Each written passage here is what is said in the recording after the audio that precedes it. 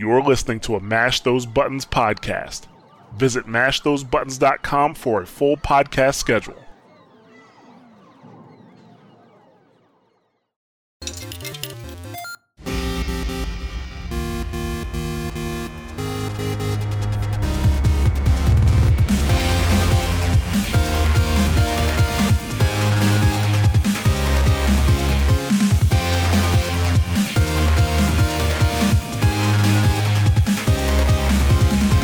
Hello, everybody, and welcome to the Mash Those Buttons Mashcast. Welcome back to the Mash Those Buttons Mashcast. It has been some time since we've done one of these. About 2 years now since our last Mashcast, and it's good to be back. But I am not back alone. I am here with two other hosts.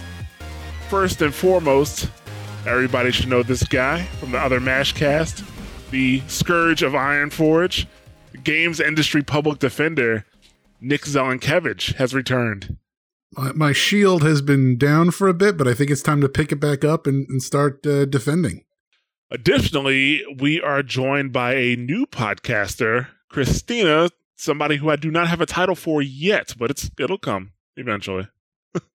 Yo, what up? You can just call me Pop-Tart. That works too. I mean, because that kind of goes by with everything. S'mores Pop-Tart. Okay. S'mores Pop-Tart it is. We'll see how well that flows in conversation, like Pop-Tart. Like, what do you have to say, Pop-Tart? Like, you know. Yeah. Oh, Pop, whatever. Nickname it. Nickname the nickname. All right, we'll see how that goes. Only time will tell. But, yes, welcome back to the Mash Those Buttons Mashcast. We ended this show in 2016, almost a year from now. It's like almost exactly 2 years ago. We had our very last episode. I believe it was like February 12th, 2016, something like that, which was actually the anniversary of the show, starting out. Because we started the show back in 2011. But yeah, the original Mashcast was a really general podcast. It was a gaming news podcast. It was our first podcast that we did. So basically we would just kind of talk about what happened in gaming that week. We talk about the news, latest releases, things like that. Almost got to 200 episodes, but around that time, it just wasn't a great time to continue doing the show. But right now is a great time to bring the show back. So that's why we're bringing the show back.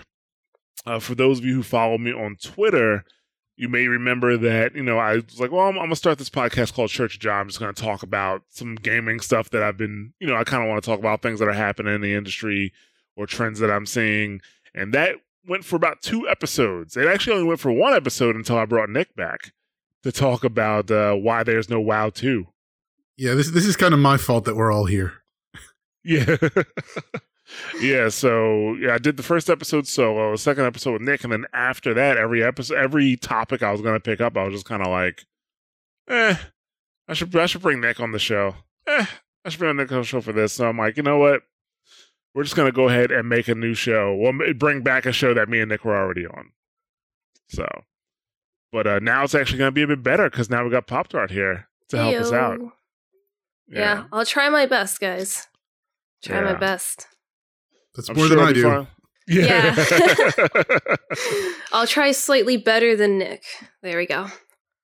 That's still a low bar. Yeah. Okay, why don't you tell the audience a bit about yourself? Because more than likely, people listening to this show right now know who me is. I'm speaking great English. Me knows great English, but know who I am, or they know who Nick are. They're coming over from our other shows. But since you're new to podcasting, why don't you tell us a bit about yourself? Yeah, I mean, I've been, I've been gaming forever. Started with like Nintendo, Super Nintendo, mostly Game Boy. I just watched my brother and my parents play that kind of stuff. I was kind of stuck in a Nintendo bubble, until later years of the PS2. And then when the 360 came out, I started expanding my knowledge and my library of games. So there's definitely a lot of games that I haven't had the chance to get to just because of kind of the bubble that I got stuck in for such a long time. But now I try to get a taste of a little bit of everything. Anything from RPGs to sometimes shooters. I mostly try to go towards storyline single player stuff, except when I play Final Fantasy, which is an MMO, and you can't really do single player stuff in there, even though I try. So a lot of my time has been mostly going towards that. I do slightly stream, not as much as I'd like to, but most of my time is obviously taken up by work and eating and playing Final Fantasy. So work and eating. I've never heard somebody listed that as a time, a time sink. I love food. It's nice. Well, yes, food is nice. It keeps you alive. Yeah, especially cookies. They're delicious. All right, well, Nick, how about you? You want to tell anybody who doesn't know who you are? Well, let's see here. I host the 2 World of Warcraft podcasts on the Mash Those Buttons Network, WoW Talk and The Torn and the Goblin. And I play a lot of World of Warcraft and Hearthstone. And I used to play Marvel Heroes, but that's dead. And I used to play Destiny, but that sucks. So, well, no, that's not true. That's not true. I even played Destiny when it sucks, but I just haven't really had time to just play with my console. So that's where I am right now. I would have been, actually, I'm not even going to get into it. I'm not going to take that dig right now. I'm pretty sure there will be many episodes where I get to say something not so nice about Destiny. But we're going to leave it alone for now. But so for those who don't know who I am, like if you came from Torn the Goblin or WoW Talk, or this is your first time listening to any of our podcasts, I just want to say they should know who you are, because I put you over like as often as I can on there. I mean, you're the host of Watchpoint Radio. Yeah, like you do talk about me like, oh, thanks for editing. Like they're like, oh, that's the guy in the back. Like, yeah, but yeah, you do the editing, but you're the guy behind Mash Those Buttons. I mean, you're the engine that makes this all go. So I mean, if you're listening to this and you don't know who Jared is, he's the reason we're all here. Okay, so I don't need to say anything, man. Thank you, Nick. Yeah, but right now the show I am hosting is Watchpoint Radio. That is our Overwatch podcast that me and Blaze and Bob do weekly. I'm pretty sure at some point we'll have Bob on this show as well. We'll probably have quite a few guests, appearances from other MASH hosts on this show, since it's going to be pretty general. But yeah, that's what I host now. But obviously I used to do the old Mashcast. We did a couple of experimental podcasts, and I did create an Orbit, which is now out of orbit. Yeah, it has landed. But, I did create an Orbit and handed that off to Jorge once I realized that I really had nothing good to say about Destiny anymore. So I'm fair. I didn't keep the podcast and keep trashing the game, right? So. Jorge still walked away too. So, I mean, you can only get so much blood out of a stone. You know what? Like when I saw that he was not playing the game as much as he used to anymore, I'm like, yeah, something's up. Something's wrong. So, but like I said, that's a podcast for another day. Let's talk about what you should expect on this show. Like I said, the old Mashcast was it was just news. Like, we kind of go through the news for the week and, discuss it back and forth. Me and Nick would definitely overload with topics like, oh yeah, we only talk about this for 5 minutes, we only talk about this for 10 minutes, and we definitely had 2-hour shows a lot. This show is definitely going to be a bit different. It's not just a news show. I mean, like, we will have topics that, kind of spawn from the news, but this show really is only going to have 1, maybe 2 topics per show, if that, and it's going to be about, various things that we see happening in gaming or in gaming communities, with the culture, with trends, with the industry and things like that. So we're going to start the show bi-weekly, where every 2 weeks you'll be getting a brand new episode. And if things work out, we'll see about maybe moving it into weekly, but no promises on that. We got to get past, a couple episodes first, at least, so we'll see about that. But today's episode, we are going to talk about oversaturation in video games. And this is actually a conversation that has been going on for quite some time. The earliest article I found talking about it is from 2010. Like all the way back in 2010, as video games become, as gaming becoming oversaturated. And I think like around that time, that's when you really started to have like the indie boom, where Steam was kind of leading that charge where it was easier for indie game devs to get their games on Steam, and they were selling. I think Braid was one of the champion games around that time. So either of you played Braid? No, I've wanted to, but no. It's still a good game to play. Like it hasn't aged. Like it's kind of like Mario Brothers, right? Like where it doesn't age. It's one of those games. So it's always a good time to go play Braid. But so that was around that time, and even back then when the indie games were just on Steam, it was mostly a PC thing. There were talks of, well, is gaming becoming oversaturated? Now it's way different. A couple years after that, you start to see, a couple years, maybe a year or two after that, which would be a couple. Great job. But you start to see more smaller titles popping up on Xbox Live or the Xbox Live Arcade or, on the PlayStation 4 and the PlayStation 3 at the time. And now, with the architectures of the PS4 and the Xbox One, I'm not going to say it's easy to port your game from PC to Xbox to PS4 and vice versa, but between the architecture and the tools that are available for developers, I would say it's definitely easier than 2010 to do, and I think one of the main reasons why some of these, some developers only have exclusivity, like they'll do PS4 and PC, or they'll do Xbox One and PC, is probably because they're getting the extra dev money from said, A lot of times, too, they do, the time exclusive. So I know PUBG just announced that they were also going to come out on PS4. They're just on Xbox One for a little bit right now. Yeah, and that's probably because Microsoft, they gave them some money to put that into production. So that's fine. But yeah, we're definitely seeing that the indie games are really able to move around easily now, and both console and PC players have just a plethora of games to choose from. I have over 230 games in my backlog. And I said that to somebody, they're like, wait a minute, didn't you start streaming so you can move through your backlog and you beat a couple games? You shouldn't have 230 games anymore. Well, that's if I didn't buy new games. So I still have over 230 games in my backlog. At what point would you consider yourself as having a problem? I know it's not a problem as long as you're happy, okay? You can quit anytime you want. I go to work, I pay my bills on time, I get out of the house, I'm working out, and I'm buying lots of games. It's fine.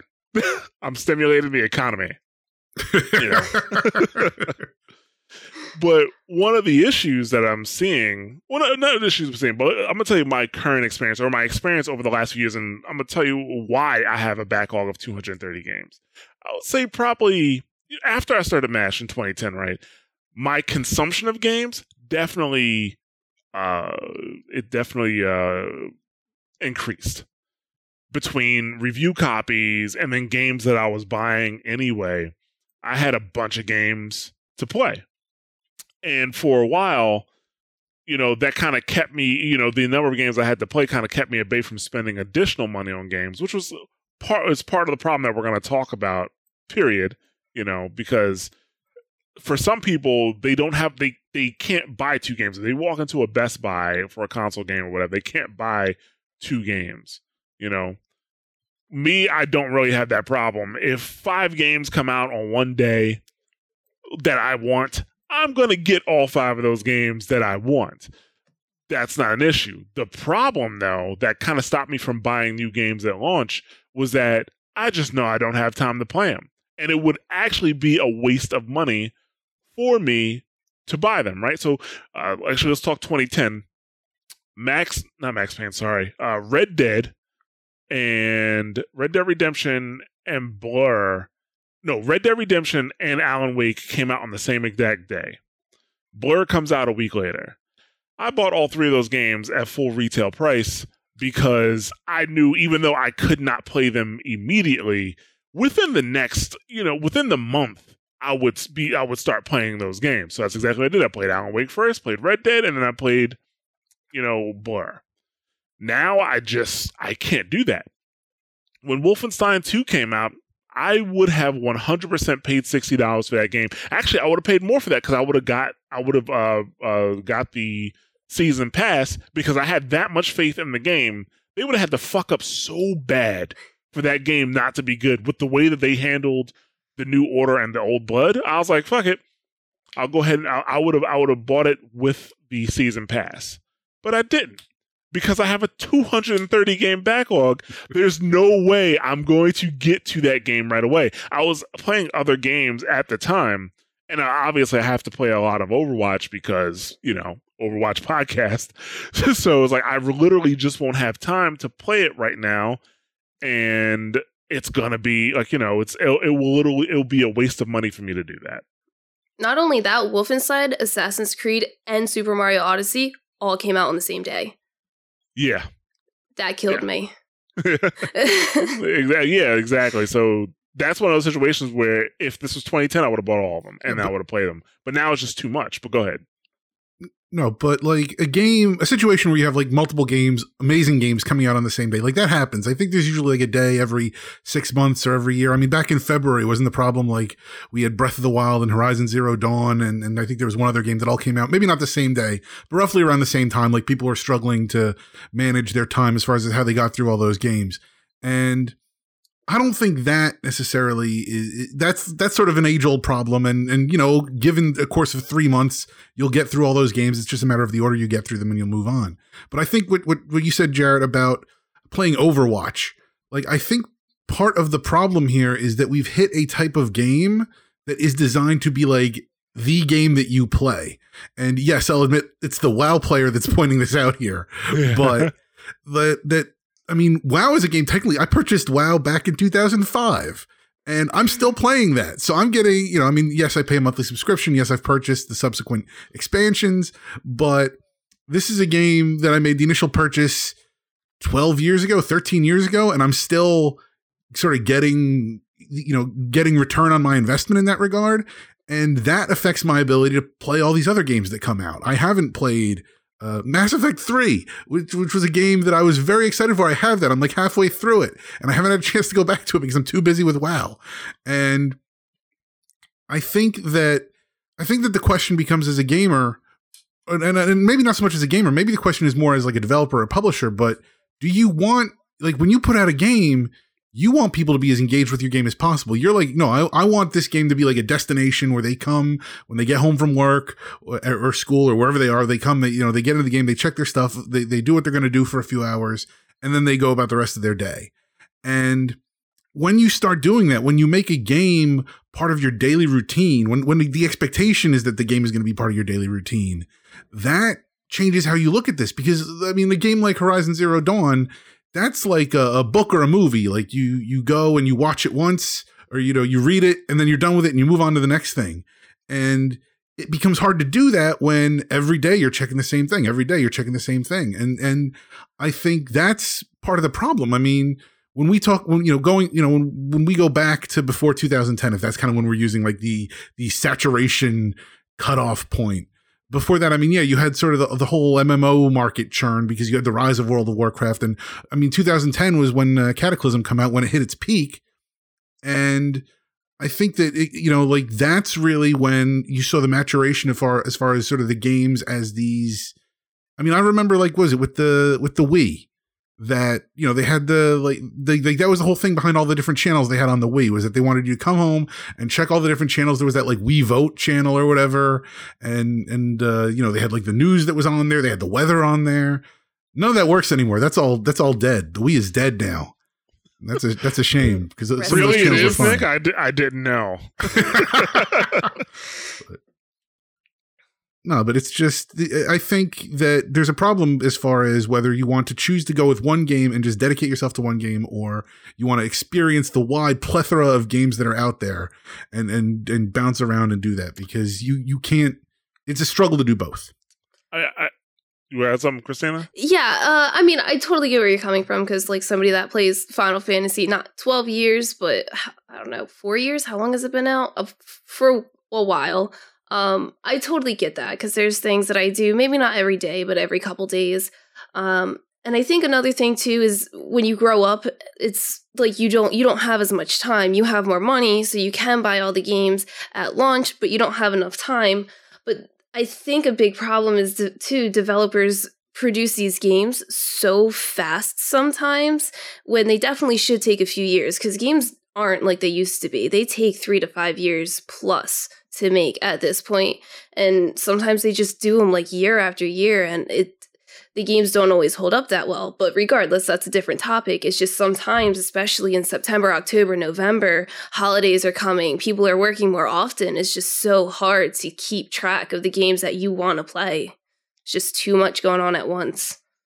Yeah, that definitely happens because if you look at Q3, you know that's going to be loaded up with games. From September to November is going to be loaded up with games. So that definitely happens. But even beforehand, right? Like you get loaded up with games from September to November, and then you have like that drought and like almost for the first half of the year in a lot of cases before, and that gives you time to kind of move through those games. Now, the whole games as a service thing, where games are trying to monopolize a lot of your time, that's not necessarily new. That's not even something that really started happening in 2010, because I've always had like a main game and then games I play around that. Always. Because even back in the early 2000s, I played competitively in shooters. I played competitive Call of Duty, competitive Unreal, competitive Counter-Strike, and you put in MMO levels of time into those games when you're playing competitively. I'm coming home from work or I'm coming home from school every day, playing a few hours of scrims, to get practice in, or maybe doing some matches if we have to. So, I've always had the system where it's like, okay, well, I've even played like World of Warcraft for a period. I played Guild Wars for a period. I played Warhammer Online for a period. So I always had like my main game, and then okay, I need to take a little bit of a break, so I'm going to go ahead and play this single player game. And that's when single player games were longer. Like that, for the past, I would say, well, Wolfenstein and Doom have been different, because Wolfenstein and Doom definitely have a decent chunk of playable time. But like you talk about Call of Duties or Spec Ops: The Line or other like single player experiences like that, most of them are somewhere between 8 to 10 hours. It's kind of rare that you find a game that you're playing over 10 hours. I was super surprised that I got 30 hours out of Sleeping Dogs. But it was I got to tell that story sometime, because that was kind of fucking ridiculous on my part. But so I've always had the system of, I have my main game and I have these other games, I have a second game that I'll play and go through. But now that system is even, is coming apart, because Overwatch is my main game, but even on stream, I'm bouncing between like 3 games right now on stream, where it's like Wolfenstein and Rive and then something else. And then I have all these other games that I want to play, and I guess somebody's listening to like, oh, boo fucking who, you have too many games to play, right? But I think it's kind of I think it's having too many games to play, for me specifically, and I can't be alone in this, is definitely having a effect on how much money I'm spending in the industry. Oh, I shouldn't say that, because I'm spending the same amount of money in the industry. Maybe a little less. Let's say maybe a little less, but I'm definitely spending a decent amount of money in the industry. However, each developer is getting less of that. So Wolfenstein with the season pass, I don't know how much it was to start. I think it was probably like, let's say $90, maybe $100 at the most, but let's say $90, $75 at least. So that's $75 at the least I would have been spending on Wolfenstein 2 plus the season pass. I got Wolfenstein 2 for $40. Wolfenstein 2 plus the DLC, the DLC season pass, for a total of $40. If you wanted to, 30 days, maybe closer to 60 days after Wolfenstein came out, you could have gotten Wolfenstein: The New Blood, Wolfenstein the New Wolfenstein: The New Order, the Old Blood, and the New Colossus with DLC, season pass, for a total of $60. You could have gotten that from November and then again at the end of December. So they're losing money on that. And that's how my backlog actually got so big. It's not that I just keep buying games, but when you see a game that you're going to play for 50% off, 80% off, you'd be a fool not to buy that game. And it causes your backlog to grow. And now even new games that you want to play, it's like for example, Dishonored Death of the Outsider. I have been waiting for Dishonored 2 DLC for the past year because I fucking loved that game. It was so good. And when it came out, I was like, all right, it's only $30 too. I'm definitely going to buy it. And then it's just like, okay, well, I'll buy it next week. I'll buy it next week until I saw it on sale for 50% off. I was like, well, now I have to buy it. I'm not purposefully waiting for sales. I'm just kind of like pushing it off because I have other games to play. And yes, obviously I'm older now. I have, more things to do. I got to take care of the network. I have, work. I have, the gym, but I still manage to play a lot of games because I don't sleep. So, What I do, because I've given up on having a backlog of games. I have a few games on Steam that I haven't touched it. I think I bought Her Story at some point or Papers, Please, which I know those are great games and I need to play them. But my biggest backlog comes in listening to other podcasts. I have way too many podcasts on my phone and I'm trying to get through all of them, especially because sometimes it's like we're working with other podcasters. I'm like, hey, I want to be familiar with your show. Let me listen to a bunch of your episodes. Oh, hey, your episodes are pretty good. Let me start listening to your entire library as well as all the other stuff I want to listen to on a normal basis. And that's where I feel like I get backlogged a lot. And what I finally wound up doing is I wound up sitting down and making a spreadsheet, and I put in the podcasts I want to listen to, how long they were, how many episodes and everything. And then I just went through the spreadsheet and just buckled down and started checking stuff off. And I've done the same thing with my wife because we have a lot of TV that we like to watch and we don't watch as much TV lately anymore. So I made a little chart on backlogged on wives. So I was like, what? But I made a little chart on our refrigerator, and it's got all the TV shows, and every time we watch an episode, I cross it off, and then I know what we have to get through, and I know some of the stuff on there we're not going to get to. Like I have Inhumans on there. From what I've heard, that was terrible. We're not going to watch that. It's still on the whiteboard. But, we're working our way through there, and eventually I'll get to Defenders and Stranger Things and all the good stuff that's on there. But I think maybe what you need to do is just make a list of maybe like the top 20 games in your backlog and just kind of prioritize them and figure out when you can fit them in, and then... I did that. I did that actually last year, and it worked out really well until 3 months into the year. Then that was it. And then I stopped following. What do you think this is? Amateur hour? I'm definitely... I started streaming because I'm like, okay, I'm going to stream, and I'm going to stream these games in my backlog. I even went back and played Remember Me and finished that game. Maybe you should have forgot about it. I forgot about it until just now. That game deserves a reboot with a proper financial backing, because when you play that, so I didn't notice it then, right? Obviously a little tangent here. So I didn't notice it then for Remember Me, but now, knowing what I know about games and game design and how the industry works now, they totally had a really weak budget for that game. Almost half of the locations in that game are reused. It's basically they make it a little darker, or now it's on fire, or something like that. So they had a really low budget for that game. It deserves a little bit of a bigger budget, but I don't know. I think maybe because I was just so hyped for the game, and when I played it crashed like 5 times on me. I couldn't do it anymore. I just gave up. Yeah, that's one of my rules is no hype. It's no hype. No hype. Yeah, but so I've been playing through my games, or trying to play through my games on stream, and I even have games that I'm like, okay, this is my main game, this is the game I'm streaming from my backlog, and this is the game I'm not streaming and I'm playing through my backlog, which right now is Gravity Rush. I'm working my way through Gravity Rush. I need to do that too. Yeah.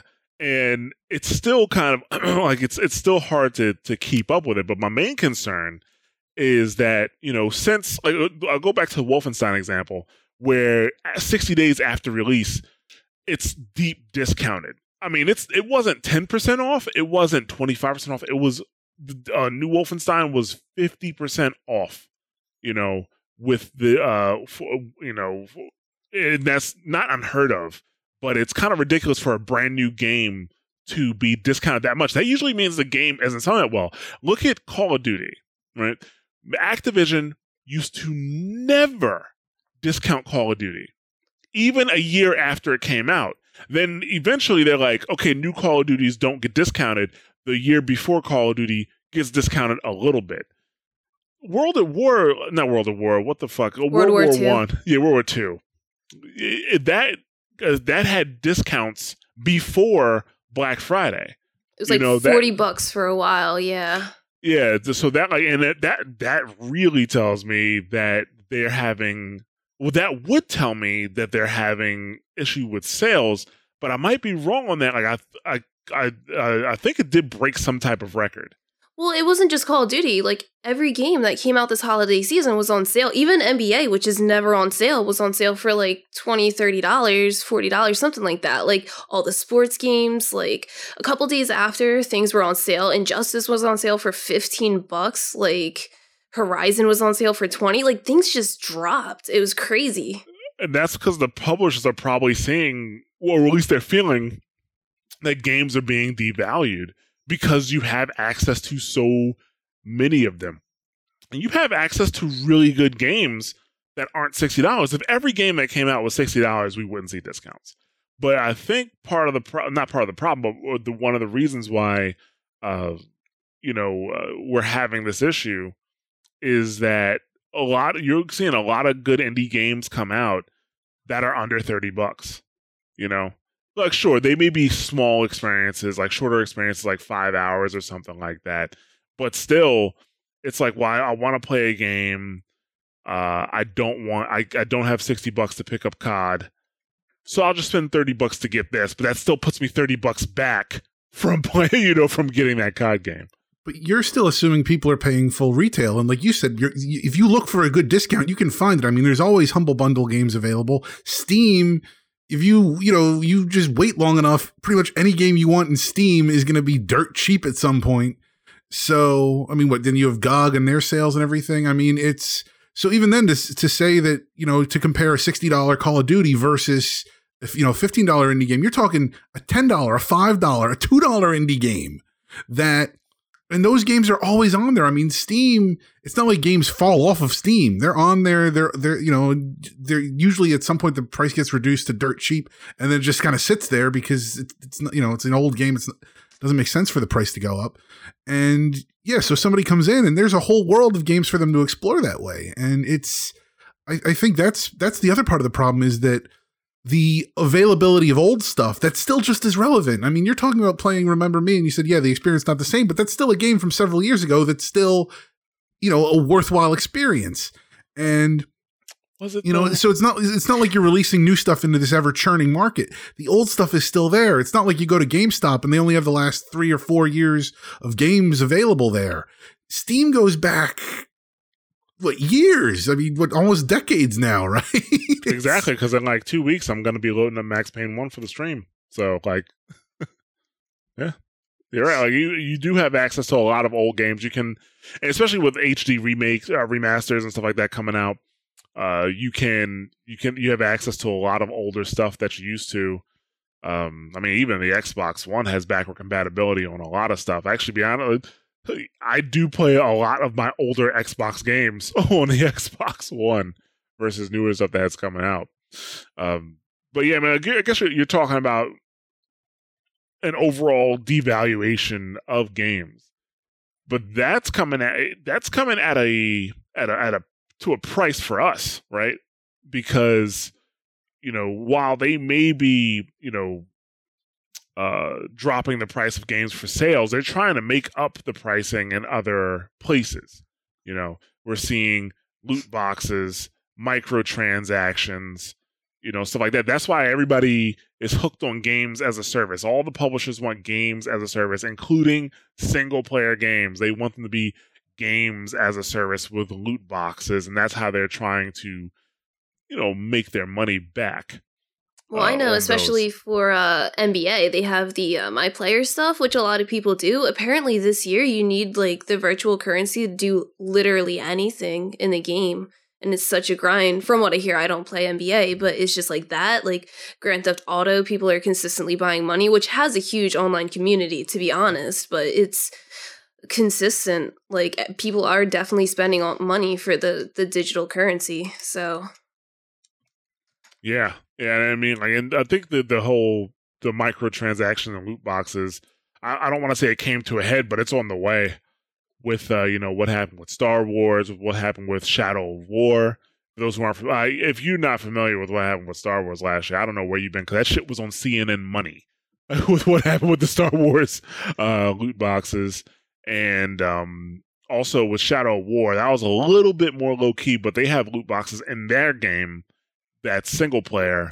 And I guess if you just want to go through the game, it's not that big of a deal. But if you're a completionist, there are items that you can only get via the loot boxes in that game. And they're trying to kind of squeeze that out of you. I mean, loot boxes are not inherently evil. It depends how they're handled. Overwatch loot boxes, yeah, it's a pain in the ass that the drop rate is so fucking low. But let's be honest, at the end of the day, they don't do anything. They're cosmetics. Yeah, they're cosmetics. They don't add anything really to the game. Mm-hmm. The problem is that you have a few bad actors who abuse the system. That we have a fairly decent system. We understand, okay, like it's cosmetic and, you put the loot boxes out there and they're not crucial. And then you have these people that come in and they just ruin it for everybody else. And they're like, no, mine. And they just greedy. And it's terrible. They're not just, they're pioneers, because you can't tell me that other publishers didn't want to do the same thing. Oh, they wanted to do the other thing, but they saw what the repercussions would be. There's a reason you don't. There's a reason you're not an asshole, because if you're an asshole, people realize you're an asshole. Somebody's got to go first, So somebody's got to be John Glenn. Somebody's got to put their hand on the oven and be like, "Oh crap, I shouldn't touch the oven. It's hot." Yeah, but here's the thing: like, it's basically like, it's not like that EA loot box thing just kind of happened and people were like, "Oh no way, we're not gonna save this." It's all about implementation, because if they would maybe eased up on it just a little bit, nobody would have said anything about it. Then go ahead. Well, I was going to say, though, the problem with that, though, is that you have to look at what EA did the year before, where they screwed up the Battlefront game. And so this was their response to fix that, and they went completely the wrong way the other way. Well, let's be honest. EA shouldn't be trying anything, because everybody hates EA. Every time EA does anything, people are like, they're looking at it. They're looking to see what happened. But let's look at Call of Duty and the way DLC or chopping up your game and adding and having it be DLC became normalized because of the way Call of Duty did it. They put out the game. They really don't say anything about the DLC originally. Now, obviously, you hear all about the DLC, but when the DLC first started happening for Call of Duty, they really didn't mention it on launch. Like, oh, $60 game. Here's what you get. It has maps and all this shit. And then, oh, you want to play the maps from the last one? Well, we got a pack for that. Oh, we got another pack for maps. Now we got another pack for maps. And it just became normalized. It was all about implementation. And that was kind of the problem.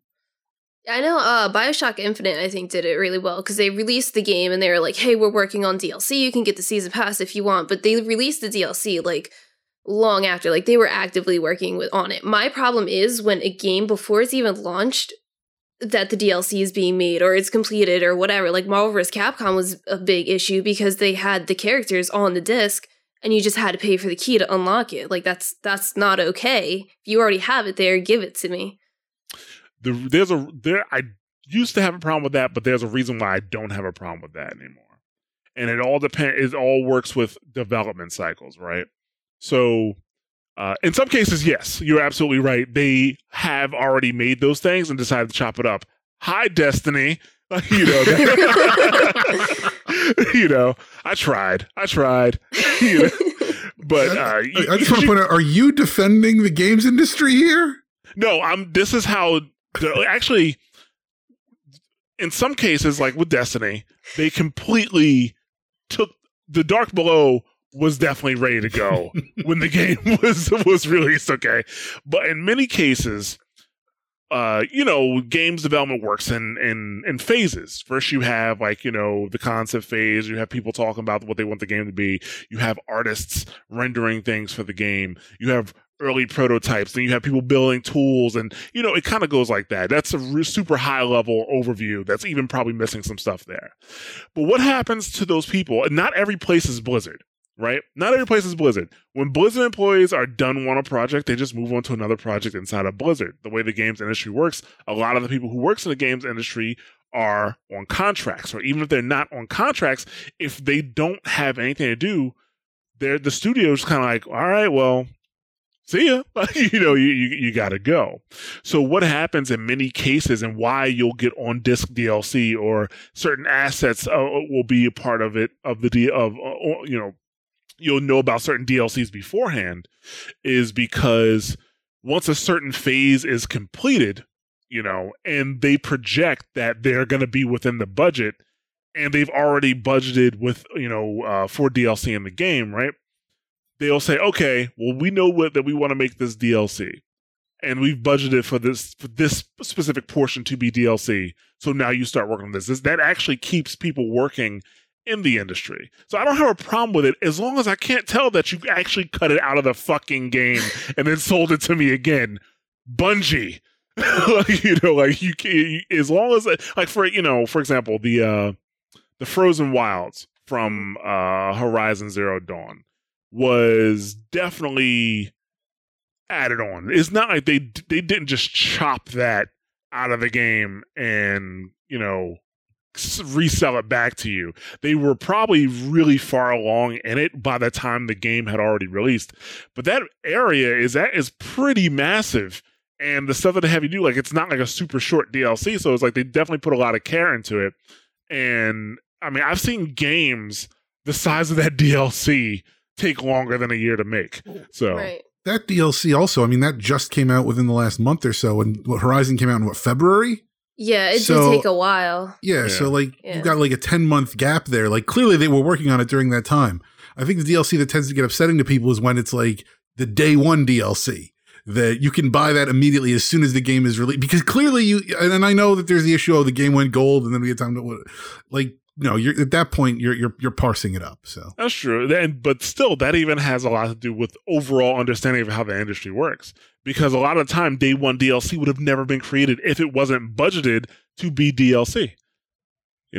They have people counting pennies at these places, oh nope, you will not put that rock over there unless we can make $1 off of it because we're over budget. That's kind of the way it is. So as long as they do it correctly, I don't mind seeing day one DLC. Even though a lot of day one DLC now are used as pre-order Right. bonuses and stuff like that, which is kind of really, I have a problem. I have more of a problem with that than seeing regular day one DLC. Even though I will admit that the Mass Effect 3 day one DLC, like the Prothean DLC, that I still have a problem with, because having him there will change your understanding of the game. Did you play Mass Effect 3, Christina? No. Okay. Backlog game. Yeah. Yeah, because there's certain things you'll be in certain places, right? And Mass Effect 1 and 2, they're talking about the Protheans. They really don't know exactly who they are, what certain things are, and things like that. But you go into certain places without him, if he's not on your team, you kind of have those same conversations. I wonder what this is. I wonder what that is. This is probably this, is probably that. When he's with you, he's like, okay, yeah, this is this is that. And you understand the world way better. So I do still have a problem with that. Well, let me ask this question, though, that isn't this partially a presentation issue? That if they said, I'm thinking more so about Marvel versus Capcom, for example, because if they had said, hey, we're going to release Marvel versus Capcom, it's going to cost $80. These are the characters you get. But we're going to release a budget edition for, in case you're cash strapped. That's only going to cost $60. And you're going to get these this subset of characters instead. And so at that point, then instead of them looking it's $60, but then you pay more for these additional characters, it's here's the full price with all the characters, but you can buy a cheaper edition that has limited options, and it's your choice which one you get. Do you think if they present it that way, doesn't that kind of take the edge off, where instead of it looks like they're upselling you, they're actually kind of downselling you in a way? I mean, they do that already when they come out with the special editions, but it's the same thing. It's just a different way of wording it, to be honest. But if they did that, and if they did it the other way around, where it was, hey, this game's $60, but for less characters, you could pay $40, then that would be different, because that's actually less than what standard games go for now. And that would probably be okay. But they'll never do that. But they'll never do that. Yeah, it doesn't help them. Like they're at the end of the day, they're businesses. They're never going to lose money, and they're always going to try to come up with some ways to make more money, whether it's being expanding their audience or charging different for different things. Because let's use a flat number. If a publisher makes $1 billion in a year, the next year they're going to want to make $2 billion, and the next year after that they're going to make $3 billion. But I think that process has kind of been accelerated by the fact that they are deep discounting games as is. Like right now, I mean, publishers, they want to charge more than $60 for a game. That's why they're chopping up games now. They think that they should be charging more for $60, but they know that if they go over $60 for a game, people aren't going to buy them. So they're trying to, make money in another way. Like, they're basically like I remember when Microsoft was contemplating subsidizing Xboxes with Xbox Live subscriptions. Like, you can get a free Xbox as long as you got an Xbox Live subscription for 5 years. That was something that they were thinking about, because all they wanted to do was get you the Xbox, get you Xbox Live subscription, but the real money didn't even come from those subscriptions. The real money came from the ads they had on the Xbox. That's what their goal was. So they're always looking for ways to maneuver around that. At the end of the day, they're going to make their money, Honestly, I was surprised when the PS4 and the Xbox One came out. I thought for the longest time they were going to come out at, the games are going to come out at $80 because they've been $60 for a really, really long time. Because there's a threshold, look at the PS4 came out at $400 this time because they know that's it. That's as far as you're going to go. Like the Xbox One came out at $500. No dice, nobody's spending that. Same thing with the PS3 when it originally came out. Like the base unit was $500 and the good one was $600. Nope, learning their lesson from that.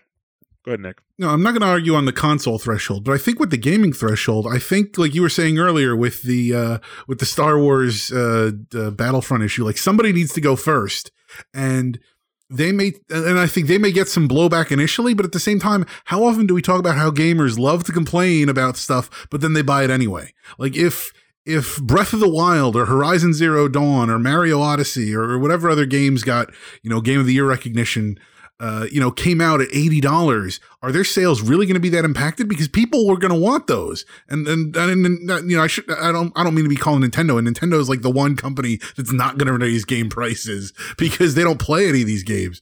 But like, I think that especially too, that you're seeing, even with the consoles, they could probably go a little bit higher, because what happens is that as you increase the price, you're pushing this more into the early adopter market, and everybody's going to wait for the price to come back down because everybody has their price point at which they'll buy it. And even with the games, so you might lose some people who don't buy it initially because you raise the price. And I don't think it'll be that many, because as I said, gamers are all talk, but no actual action when it comes to complaining about games and stuff. But I think what'll happen is then you might still have more early adopters, but everybody's going to know, like, even if the game comes out at $80 or $100, that at some point it's going to come down. It's going to be on Steam. It's going to be like $25. I'll just wait till then. You might have to wait a little bit longer, but eventually you'll get it at that price, or you'll drop down to $60 after a while. I think what they're trying to do is, rather than raise the price, they've been trying to use DLC and loot boxes and whatnot to subsidize that. And I think maybe what they need to do is they need to take a game and throw it out there. And I don't know why I'm actually saying like this is what the gaming company should do to get more of our money. But what they take a game and be like, oh, this game's not going to have loot boxes. It's not going to have DLC. Just the whole game experience. It's going to be $80 or $100, and everybody will eat that up because like, oh, look at this. They're putting it all together. They're being honest with us. It's great. And then once we establish that as the new price point, then we start bringing in the DLC. Then we start bringing in the loot boxes. And now we're right back where we are now, but the initial game is like $30, $40 higher. So I don't know why they're not working in that direction as it is. I'm sure I would like to think that they do the studies where, they're like, okay, if we release at this price point, release at this price point, they have all their economic, supply versus demand versus price point charts and all that to figure out what they need to do. I'd like to think that they do that, but I feel like a lot of this is just guessing. Right. Well, I mean, there's a chance that might work, but unless more, like if you put one game out at $80 and the other games are out at $60, people are going to buy less of that $80 game because you like, okay, they're saying, okay, there's no DLC. Well, yeah, because the DLC price is baked right into it. That's kind of the deal. It doesn't make it any better. Now I got to eat the whole pie. What if I just wanted a piece of the pie? I mean, I saw a lot of people buy when NBA 2K came out and NBA Live came out. Live got like crappy reviews this year, but people bought it anyway because it was $40 instead of $60. So right. Yeah, like I'll play a game. I'll play a crappy game for $40. Like, exactly. I mean, people will do that. Yeah, like having a lower price, people will give it more of a chance. But raising the price, I highly doubt that they will do that. But I mean, this is the fact that the industry wants people to pay more money for games. They're not raising the price of said games. They are, they're trying to use loot boxes, which people hate. They're trying to use DLC, which people dislike. They're trying to use microtransactions, which people dislike. And it's actually making the industry, let's say not the industry in general, because indie games operate, or indie developers operate differently than, AAA developers and publishers, stuff like that. But the AAA side of the industry is very, very picky about the games that they are going to produce. And that's even starting to trickle down to the higher end of the indie sector, because House Marquet, like last month, or was it November? It might be December. I think it was December. So in December, House Marquet says, hey, we love making arcade games. They are phenomenal at making arcade style games. But now they're not making arcade style games anymore because they're just not making the money on them anymore. They talked about Resogun and how critically acclaimed it was and how many people played it. But guess what? People didn't really start playing it until it was free on the PS4 for PlayStation Plus. And I guess they just didn't get that much from that.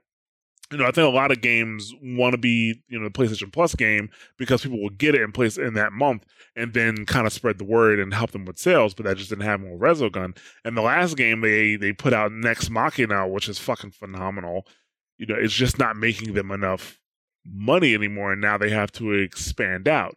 So, why is it that, and it's not like that game didn't have any marketing. I mean, I saw it all over the place. But it obviously didn't have the marketing of a Call of Duty, but still for an indie title, it had pretty good marketing. I noticed it for sure months before it came out. But, we have these games that are good that just aren't making enough money, and it couldn't have, the budget for our Next Machina versus a lot of these other games couldn't have been that large, but for their studio, they weren't making enough money off of it. And, deep discounting the game wasn't really going to help them that much. So, I mean, this is kind of all coming to a head here. We have, games being devalued, but at the same time, is it market saturation that's causing good games like that to not, come out? I mean, you do see like the same. I think the problem is we see the same games come out every year and people are in their habits. And I see it all the time. I'm not going to get Call of Duty this year. I'm done with Call of Duty. And those people are the first people in line at midnight to pick up Call of Duty. And a lot of it is because they're playing Call of Duty or they're playing this or they're playing that. They don't expand to other games because that's what their friends are also playing. So if you have a high influence in your friend group that's like, oh wait guys, let's check this out, then it'll spread easily. But again, it's really hard with the same old technically coming out every year and everybody's playing them. Right. Well, I mean, like one part of market saturation that we touched on but really didn't dig into is the fact that, like, I think I started in the beginning that my resource issue isn't money, it's time. And even for younger people who have more time is still a resource that all games compete against. And what Nick was saying, that, the games as a service, all these games want to be a service, it's just taking up even, more time. And that's kind of an issue. But that also has to do with saturation. There's so many of those games coming out. And people, I've read like a couple of Reddit posts. People complain about, most of these games that are coming out on shovelware. Obviously not if you're playing them. You're playing a lot of these games. You're spending a lot of time in them. And, somebody will spend 10, 20, 30 hours playing a game before they figure out they don't like the fucking game. That means the game wasn't terrible. If a game is terrible, you shut that shit off in an hour or two. If not before. So I still think that we do have like a saturation issue where there's just too much stuff coming out. So how long did you spend playing Destiny before you stopped because it was terrible? So Destiny was a different issue, right? Uh-oh. Destiny was definitely a social thing for me because I actually stopped playing Destiny about a month after it came out. This is the original Destiny. But my cousin got back into it. Well, he still started playing again. I was like, fine, I'll play it. And so we do the Crucible all the time, and then we do raids, and then Jorge was playing, and my other friend John was playing, and all of these guys were playing. And it wasn't really playing the game that was keeping me in. It was the social aspect because we're playing the Crucible and we're talking about some shit that happened at work. But isn't that exactly what Christina was saying about Call of Duty a moment ago, that you get your friend group and you all, you go out and you buy Call of Duty together and you keep going. And I think it's the same thing even with WoW, that even though Call of Duty is a different iteration of the game every year, it's still the same game going back to what was when Call of Duty 4, wasn't that like 2004 or something, or 2007 or whatever? The actual year doesn't matter. That's not important. But like, I think that's the other side of this coin, is that even as we know that there's good games out there that are better games out there that we should be spending time on, that you knew you had 230 games in your backlog and yet you're playing Destiny because you're getting stuck playing it because of your cousin and your friends. Well, Destiny 2 I played to prove a point, but go ahead. Because the best reason to play a game is spite. Yeah. I only put in 11 hours to Destiny 2, to be honest with you, and I beat the game 3 times in that time span, by the way. That's actually impressive. I put 2 hours. Oh, yeah? Yeah. Yeah. But go ahead, Dick. Finish. No, but I think that's the problem. It's not even so much that these games as a service, is that they try to suck you into these communities. And then like once you become enmeshed in the community, it's hard for you to get out of it. And then you're stuck. And I shouldn't say you're stuck, because presumably you're enjoying this. You're part of the community. Like, that's your tribe. That's where you want to be. I mean, it's not like I'm stuck playing World of Warcraft because, I have, a podcast and and even then it's more so Blizzard games in general. I feel like they're sort of a massive community in itself. And to say that I'm stuck is a bit of a, there's a harsh connotation there that I don't necessarily mean, but I think the problem is that really, I mean, again, going back to 2010, like that's, I mean, that's really when I feel like a lot of this really started to mature. And, you look at the online communities, and I know the internet was around before that, and 2000 to 2010 is a long time, but everything was still developing. I think that's really when you start to see the maturation of a lot of this, that they're able to get these games that come back every year. Oh, you're playing online, you're playing with your friends. Because a lot of the games that get hurt are the single player games, which technically, yeah, you can play those where, whenever you have like 10 or 15 minutes to kind of get into it, or, whatever, whenever you have the time for a single player game. But it's when you have these games like the raiding in WoW that you're doing every week at a set time for a set amount, or even like Destiny raids, it's the same thing, or but you've got time that you schedule with your friends so you can play Call of Duty. That's where it becomes part, like a ritual that you do. It's part of your routine, and that really cuts out what you can, that really cuts into your free time as far as being able to do other things and check out all these other games. That's true, but at the same time, my backlog is not filled with games as a service games. It's filled with single player experiences. No, but then that's my point, is that it's the games as a service games. It's Overwatch in your case. It's Overwatch that's clogging up your schedule. Because how much time do you spend playing Overwatch per week, and how much time do you spend working through your backlog per week? Well, here's the thing. Like, my Overwatch time has definitely fluctuated, right? Like, recently, I've definitely been spending more time playing Overwatch, but I don't even play Overwatch as much as you play WoW, more than likely. Ooh, that's a tough one. Yeah, I probably don't. I think you think I play WoW more than I do. How many hours of WoW do you put in a week? I'm gonna say maybe 10. I don't put 10 hours of Overwatch in a week. I don't. Like, let's go over the last week, because Monday, Tuesday, Wednesday, and most likely Thursday, I am not playing any games. Usually Monday through Thursday.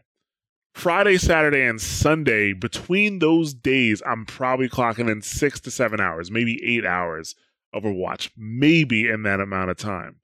But it's not like I have to play.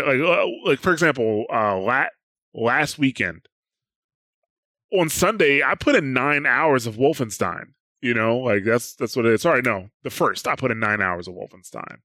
as opposed to playing Overwatch. So yeah, I'll definitely do. I like recently because of, it was the end of the season, a few weeks ago, and now we're at the beginning of the season now, and probably going forward with the rest of the season, come and try to climb a bit more, make a more concerted effort.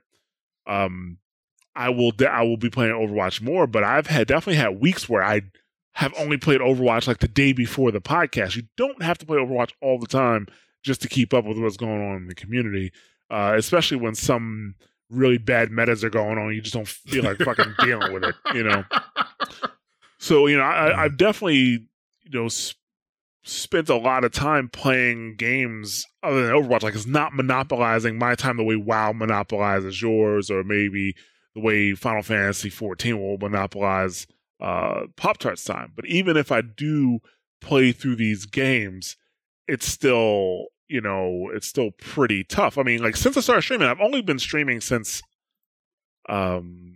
maybe October, October, maybe November.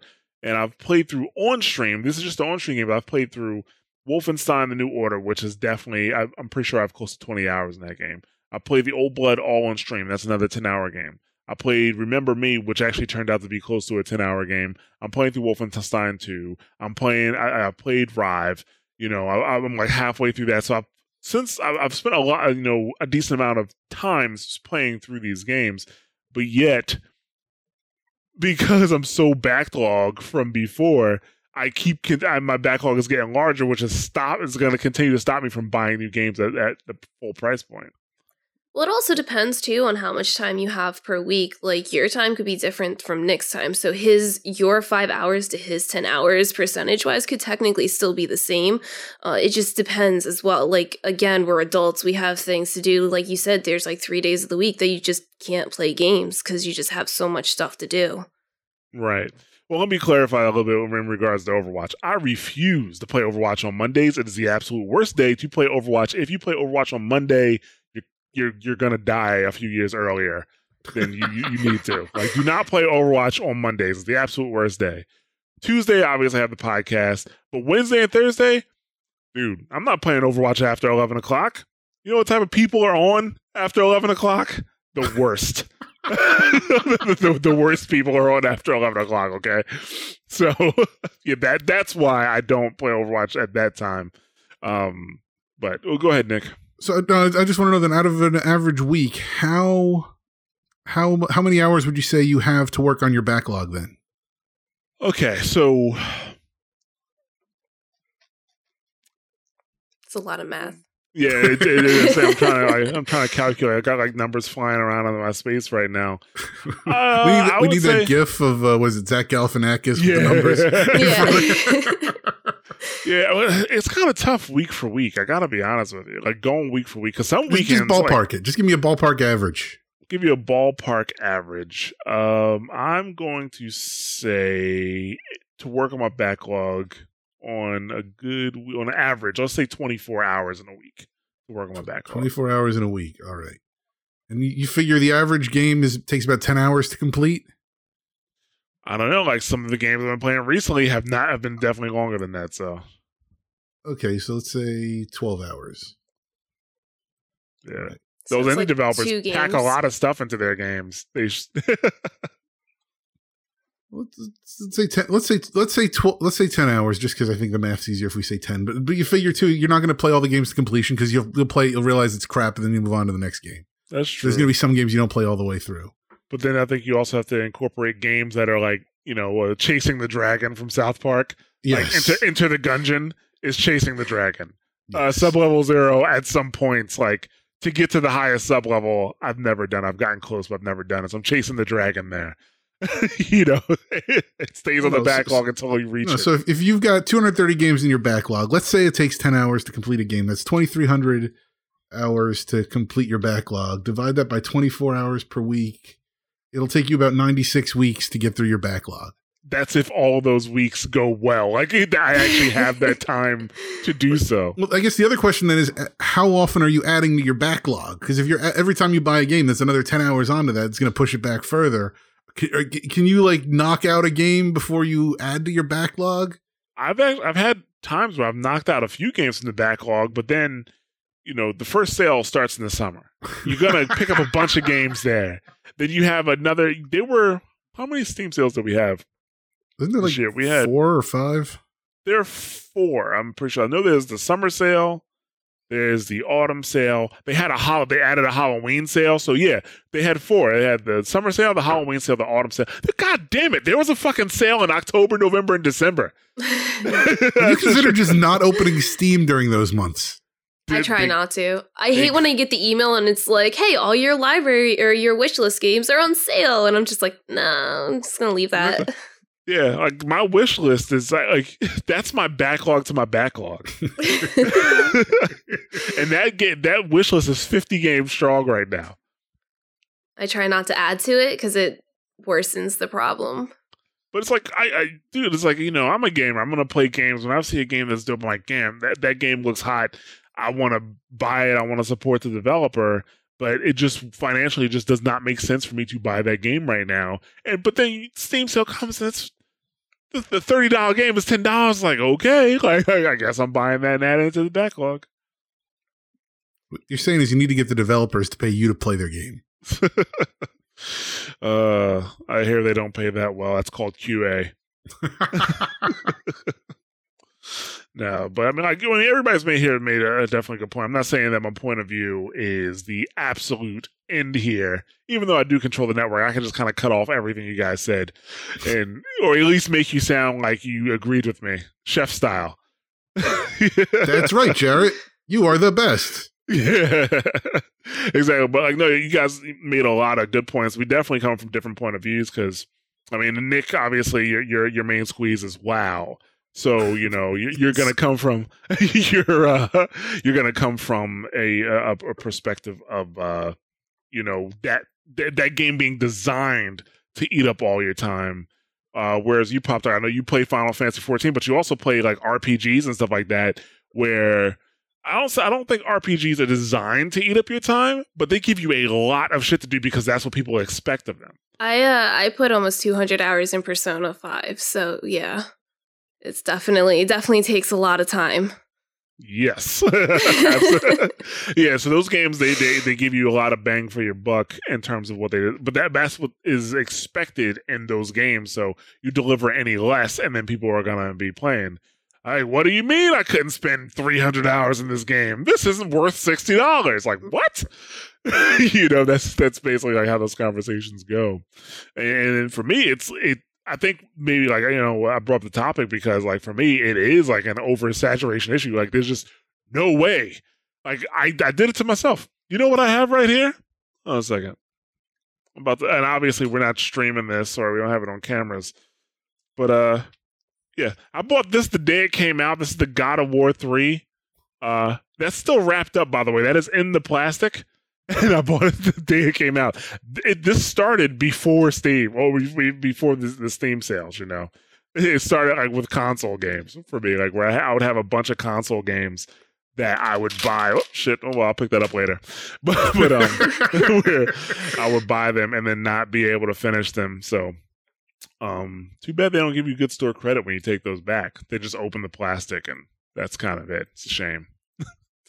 But yeah, for me, it definitely is like a kind of a saturation issue. Like, there's just so many games that I want to play. If you only play one game or two games, then sure, it's like a time issue maybe. Like where, if you play nothing but Destiny, that Destiny is going to eat up a lot of time during your week, then you won't bother playing the games. And in my case, and I'm sure that there's a lot of people in all of our situations here. It's just that it doesn't make financial sense for me to buy this game right now, and then it just gets pushed off and pushed off and pushed off, Because Wolfenstein, if they would have charged me $100 for that game, it is worth every fucking penny. Every last penny. Amazing.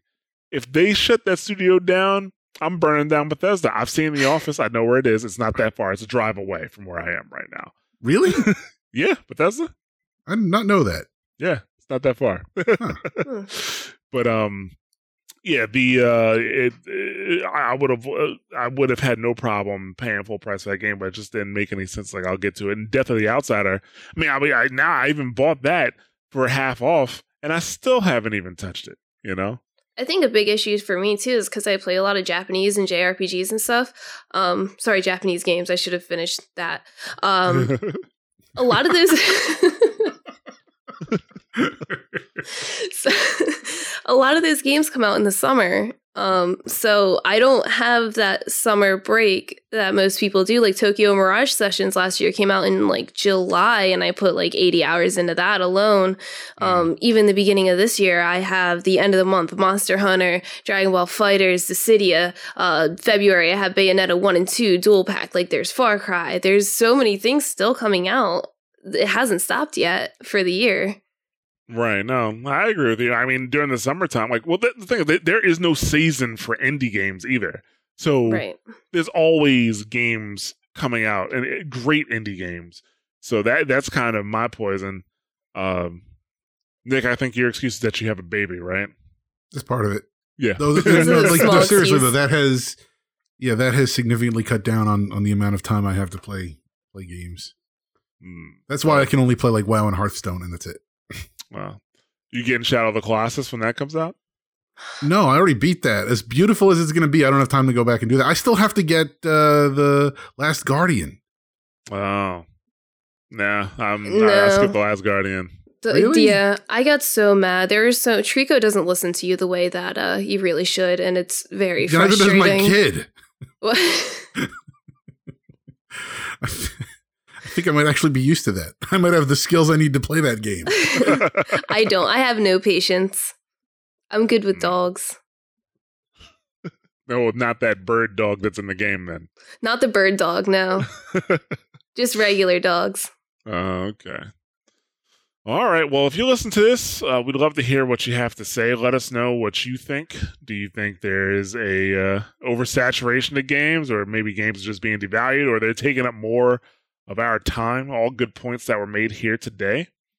And I think we're good on that. We could probably wrap up here if everybody's happy with that. So right now, I don't have that long outro that I have normally because this podcast is nowhere right now. It's going to be on iTunes for sure, and then we're going to expand where it is. We're going to have it on iTunes, Google Play Music for sure, and then shortly after that, it'll probably expand out to all of our normal places. But whether you have an iPhone or Android phone, or you listen on PC, you will have a place to listen to this podcast. But if you enjoy the show, you can go ahead and subscribe to that. It's a huge help. And you can also feel free to leave a review. That is a tremendous help as well. Do you guys want to go out and give your social media out, let people know where they can find you? Yeah, I mean, mine's pretty simple. Everything I have, Twitter, Instagram, Facebook, and Twitch, which I'm actually going to start streaming on again, hopefully soon. But everything's just at S'mores Pop Tart. So that's S'mores, SMOREZ, POPTART. All right. And Nick? I am at WookieBH on Twitter. That's where you can find me. Okay, and you can find me at _Ja_ on Twitter. That's _JAA_. And for Twitch, I just stream on the Mashcast Buttons page. So go to twitch.tv/MashcastButtons and follow if you want to see me get mad after my placement matches on Overwatch, which happened on Saturday.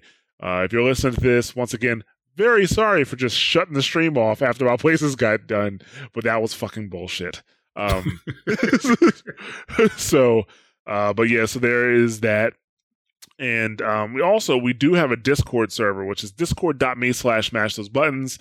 If you're on the Discord, we'd love to hear what you think of the show. Like I said, this is going to be a bi-weekly show. So this one should be coming out on January 22nd. And the next one after that will be January 5th. And Pop-Tart, you are going to Japan for Evo, correct? I am, yeah. It'll be exciting. You want any snacks? No, I'm good. Ray usually gets pretty good. She gets like boxes of shit that sent to her house. I don't know how she does it. I'm pretty sure it is 2018. We've been to the moon. I'm pretty sure we could just get that ordered and sent across the planet. But so maybe after you come back, we'll talk a bit about your trip. That's not going to be the episode on the 5th, though. That'll be the episode after that one. So we'll see how you enjoyed that. All right. And with that, I think we're done here. Thank you guys for listening, and hopefully you enjoyed the show, and hopefully we will catch you next time. See ya. See ya.